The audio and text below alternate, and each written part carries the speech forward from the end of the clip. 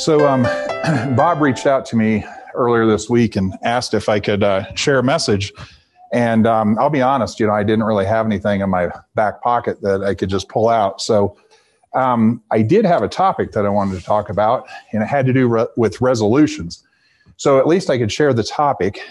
But then this morning, as I was going through my notes and everything, I got I had a really strong feeling that I should go a little bit different direction. Still the same topic. So it's still about resolutions. But I felt really strongly that I should just tell you a story. So this isn't a sermon in a traditional sense. This is more of just a story. And it's a really personal story because it's a story about my struggles with resolutions. And so I wanted to start by setting a little bit of context about resolutions so that we have a framework that we can work through as we navigate this story. And hopefully it resonates with you. Hopefully it means something. It meant a lot to me as I wrote it out this morning. So resolution, the word resolution, I like linguistics and I like words. And the word resolution has multiple meanings. It's a noun. Most people don't think about it like that, but it's actually a noun. Resolution is about, it's to come to a resolution, to solve a problem, or to answer a question. Or it can also be an objective or a goal. And so it's always a to be statement. So a resolution is always something out here. It's not about the activities or the path that you take to get there. It's really just about the end. And so when we talk about New Year's resolutions, I'm going to lose weight, or I'm going to become more fit, or I'm going to do something. That's always the goal. It doesn't talk about the path to get there. It just talks about the goal. And so in the context of that, I want to tell a story about my experience with resolutions in a religious sense. So I was baptized at the age of 10. And at that point, I made a resolution to be a Christian. I made a resolution to follow Christ. I didn't really fully understand. I'm just being completely honest. I didn't really fully understand what that meant or what was involved with that.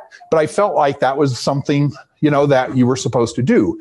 And so I did make that resolution. But then as I started to continue my growth experience, I ran into a lot of distractions. As we tend to do as growing up, we get exposed to a lot of different things, a lot of new things, a lot of things that maybe are against what our initial upbringing entailed.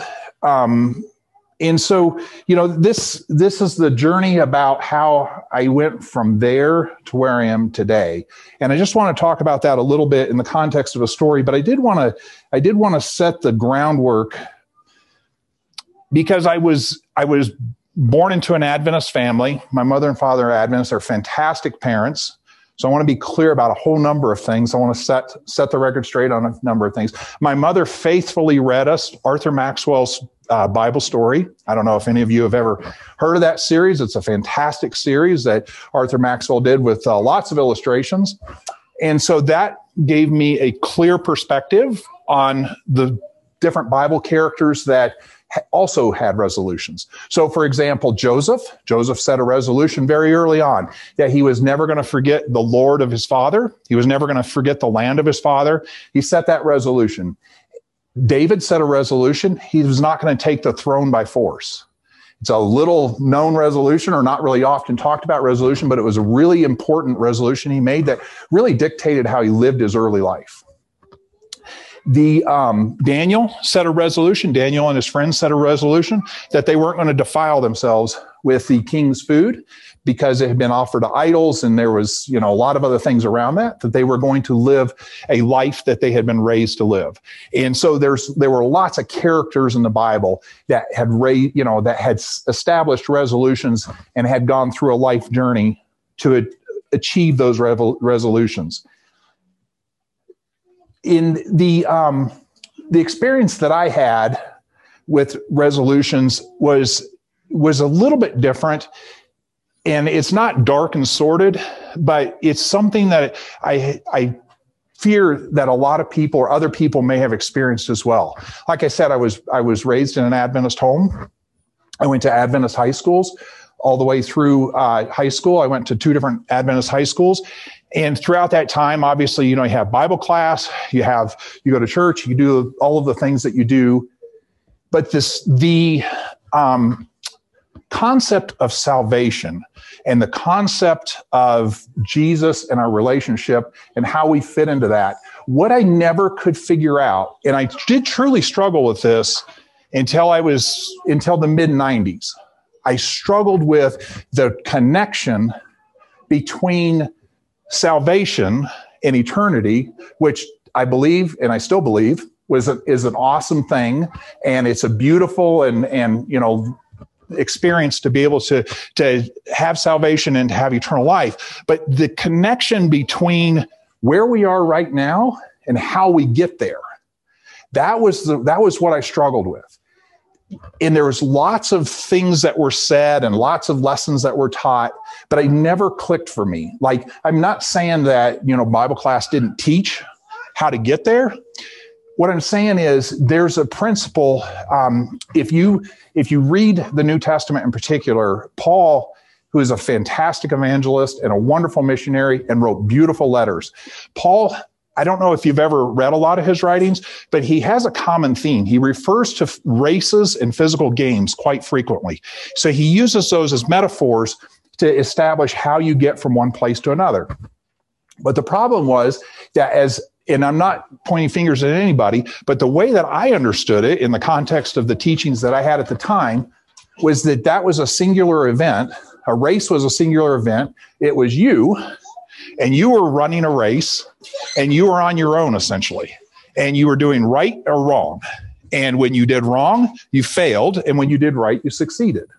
And so there's a text, and I'll just read this text really quickly because this was an important foundational element of that. It's found in 1 Corinthians chapter 9. In verse 24, it says, in a race, all the runners run, but only one gets the prize. If you know that, don't you? So run in a way that you will get the prize. All who take part in the games train hard. They do it to get a crown that will be lost, or that will not last. But we do it to get a crown that will last forever. So I do not run like someone who doesn't run toward the finish line. I do not fight like a boxer who is hitting at the air. No, I train my body and I bring it under control. And then after I have preached to others, I myself will not break the rules and fail to win the prize. And so the message that I took away from that, right, wrong, or indifferent, the message I took away from that was that life was going to be hard, right? There were going to be challenges. There were going to be difficulties, but you had to win. You had to figure out a way, and you had to do the right thing all the time. And if you didn't, as it points out, if you broke the rules, you lost. It was that simple. And so no matter how you viewed the rules, no matter whether you look at just the Decalogue or you looked at other parts of the rules, if you broke any of the rules, you lost. And so whenever I would try to be good, inevitably, whenever I would try to be good, at some point I would fail. At some point I would fail, and then I felt like I went back to the start. And so what it created was and I'm taking full responsibility for this. I was not a fantastic student. I didn't dig in and study. Martin Luther dug in and studied, and he got to the core. Others have done this and got to the core and understood what the true meaning of that text was and the context around it. But I didn't do that. I started to become apathetic. And in a large sense, I just sort of let it go, and focused on other things. There's like I said, a lot of distractions. As a young person, as a young adult, coming up into, getting a career, there's just a lot of other things. Now, foundationally, my parents had done a fantastic job because foundationally, I knew in the back of my mind, God was still God. Salvation was still a thing, although I didn't understand the mechanics of it. I didn't understand why Jesus had to die. I didn't understand how that I connected to that. I just knew it was real. I believed in the Bible, but I just didn't focus on what it was that would get me from where I was to that goal, to that end game. And so, a couple of events happened, and this is where, and I promised myself I wouldn't break down, but this is where God is truly amazing, because he has not only infinite patience, but he uses many, many different ways to try and reach people. And he knows specifically, he knows you specifically, and he knows how he tries to reach people specifically. And that's the thing to me that's amazing. God doesn't get on TV and make an announcement to a whole nation. He tries to reach people specifically. And for me, it really started in the mid-90s. There was 2 or 3 events that transformed how I viewed God and how I viewed the race, how I viewed the journey. And it started with a series, and I don't know if anybody else is familiar with the series. There was several series that were done by Mark Finley and Dwight Nelson in the mid-90s. And the focus of the message wasn't a traditional, because like I said, I grew up an Adventist, so I was familiar with all the charts and the dragons and the monsters and all of the things that were commonplace in series. But this was very different. It didn't focus on the fear. It focused on getting to know God. And these guys would stand up and they would do the series, and you could tell just by looking at them that, they weren't pretentious. They weren't using fear as a tool. Like, they were just genuine people, and they were very nice people. And they just wanted to share an experience that they had gone through in their lives, and that God was not someone that was to be feared or something that was to be unknown or a mystery, that God actually wanted to first be your friend. And so the point was that the first resolution is not really what's the goal. The first resolution shouldn't be, I want to go to heaven. The first resolution should be, I want to get to know Jesus. I do that first. It's just like when you fly, if you've ever flown, and they say, if an oxygen mask falls down, you put yours on first before you try to help anybody else. Because if you don't, you're not going to be in any condition to help anybody else. It's the same principle. You get to know Jesus first, because that is the source of power. And that's the source that's the way that you're going to get from point A to point B. And so it started to intrigue me, so I started to go down this path, and there were several other evangelists that I was able to experience their message. And another one in particular that really helped solidify it for me was Lee Vindon, who did a series on Jesus First, or Only Jesus. And the focus was how to become how to have Jesus as your friend. And so, this again is starting to change a perspective in a real way. At that time, I started to understand how important it was to be a friend, to have Jesus as a friend. But I was still struggling a little bit with the mechanics of how do you become a friend of Jesus.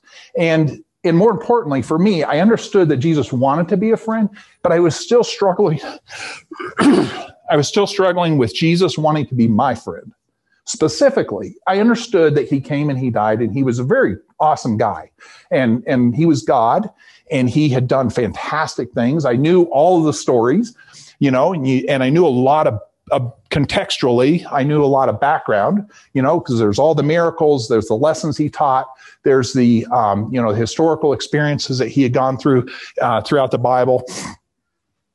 But I was still struggling a little bit with Jesus wanting to be my friend. And so around that, so another amazing thing that God did in my life at that time, helped paint the picture that I had never, I apologize, helped paint the picture I had never seen before. At the time, we lived in Central Virginia, and I got a contract up in Central New Jersey. And so, it took about as much time to drive there as it did to go to the airport and to fly to Newark and drive all the way out to Central New Jersey. And plus, I'm a cheap guy, and I got paid 51 cents a mile to drive, and I could keep the money. So whatever I didn't spend on gas. And so I started driving. Well, it's about a 5 to 6 hour drive. And so it's a lot of time to ponder life. So every week I would drive that twice. I would drive up, and at the end of the week, I would drive back. So I had all of this time. And so I had a lot of time on my hands. I started listening to books on tape and, all of the other things you do to pass the time. And in parallel to this, our family had just finished reading a book on Ellen White, not in the, it was really a book about her as a mother and as a wife and as a grandmother and as a human being. It was it changed how I had always considered her, because coming up, I had always, there was a lot of quotes that are thrown out that were based on Ellen White, and she could be used as a hammer sometimes, unfortunately. And what I had seen in the story about her life was was an incredibly kind and humble person that loved people. And so I knew that she had written a lot of stuff about Jesus. So I thought it would be cool to listen to some of the books that she had written, listen to them on CD. So I started with The Great Controversy, because that's a pretty cool book. It's a fascinating book. If you ever read The Great Controversy, it takes everything from Revelation through the end of time. And so, when I was done with that book, I thought I would listen to The Desire of Ages. I apologize. This is harder than I thought it would be. The Desire of Ages is a depiction of the life of Christ. If you ever want to have a picture of the life of Christ, or if you ever want to get to know Christ in a way that you've never, ever heard or seen of him in any context, that is an incredible book. And to this day, I can't listen to that book without breaking down.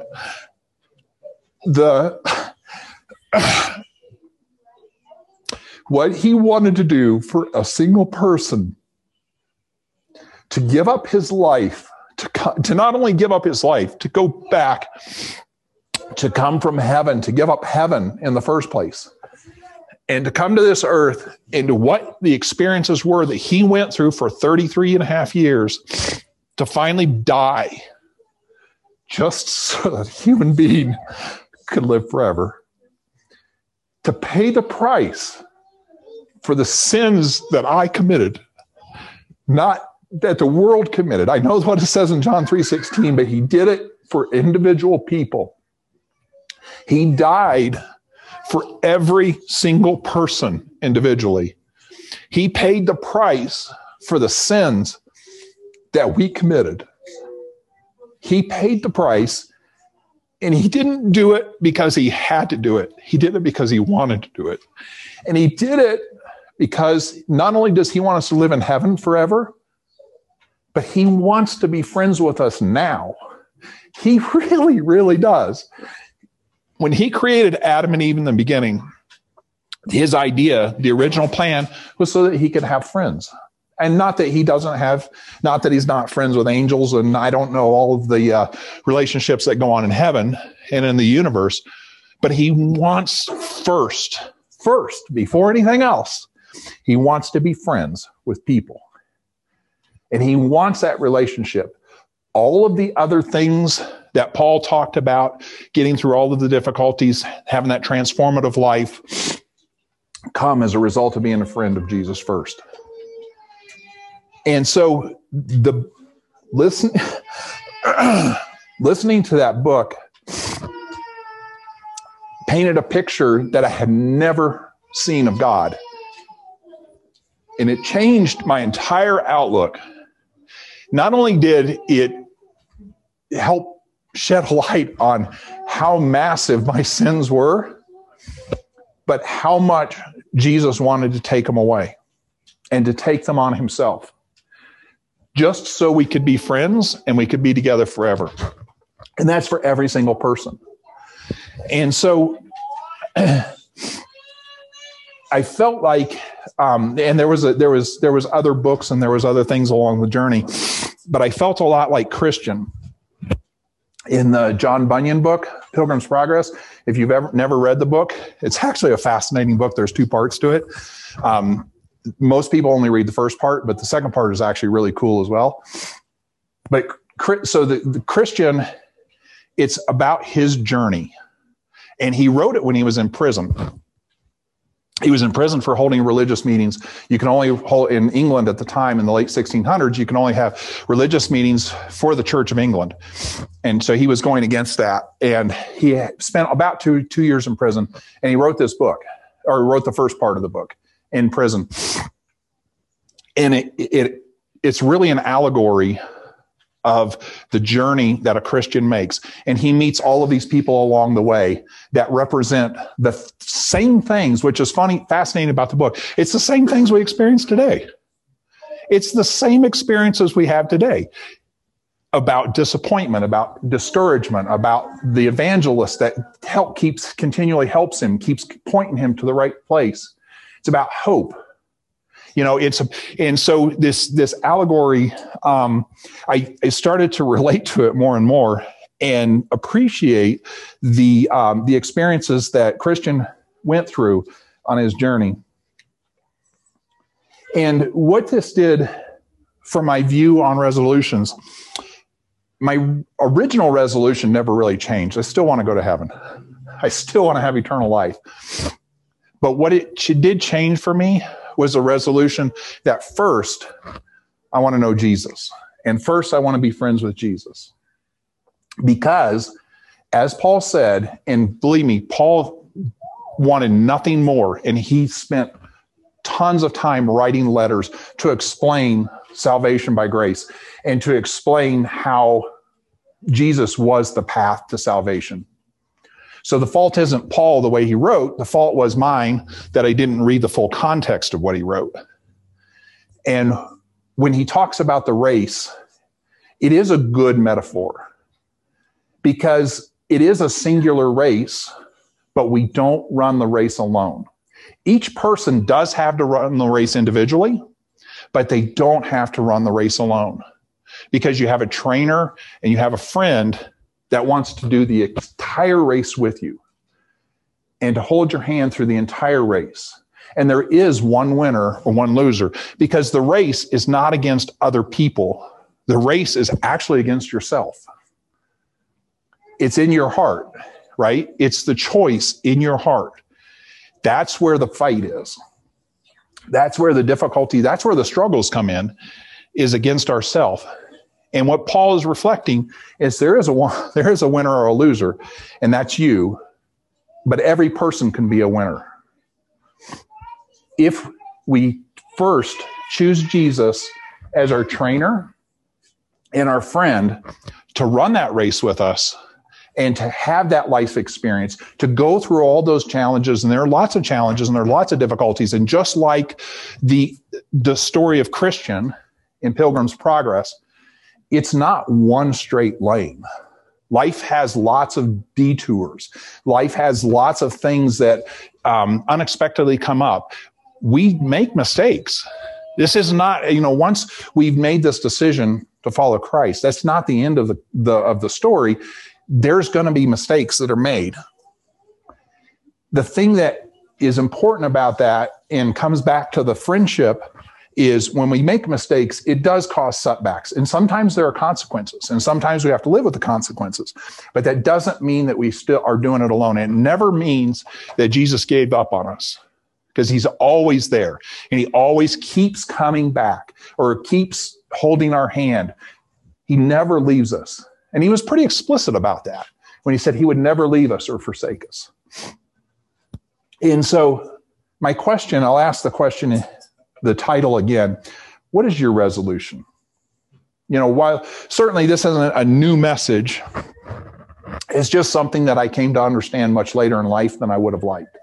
And my concern or the burden I had was that there may be somebody out there that might be struggling with similar issue or similar questions. And there's nothing wrong with the struggle as long as you don't give up. As long as you keep working to understand how you can be a friend with Jesus, how you can connect to Jesus, because he wants nothing more than that. And there's lots of resources out there. Different things work for different people. People connect to different stories. Like I said, I listened to, the NET series that Mark Finley and Dwight Nelson had put on, the Jesus is Enough seminar by Lee Benden. Again, I'd strongly recommend any of the books that Ellen White wrote. I know that sometimes she can be misquoted or sometimes her quotes are used maybe less than appropriately, but she was a phenomenal person and she wrote fantastic books. And there was certainly The Desire of Ages is a good book. There's other books that she had wrote. Another book is Pilgrim's Progress. As I mentioned before, it is a fantastic book. And there are two parts to it. The first part is about Christian, and it's about a man on his individual journey. The second part of the book is about Christiania. I can't even hardly say it. But it's written from a woman's perspective. It's about his wife and their 4 sons. And so it's almost better than the first one. So I just recommend those books. They were never taken out of print. They're still in print today. You can still buy them on Amazon from probably 12 different publishers. But they're fantastic books. And so, the point and what I wanted to close with is that no matter what your journey is, no matter where you are on your journey, the first resolution should be to become a friend of Jesus, because that's going to enable all of the other things that you need to do to complete the final journey.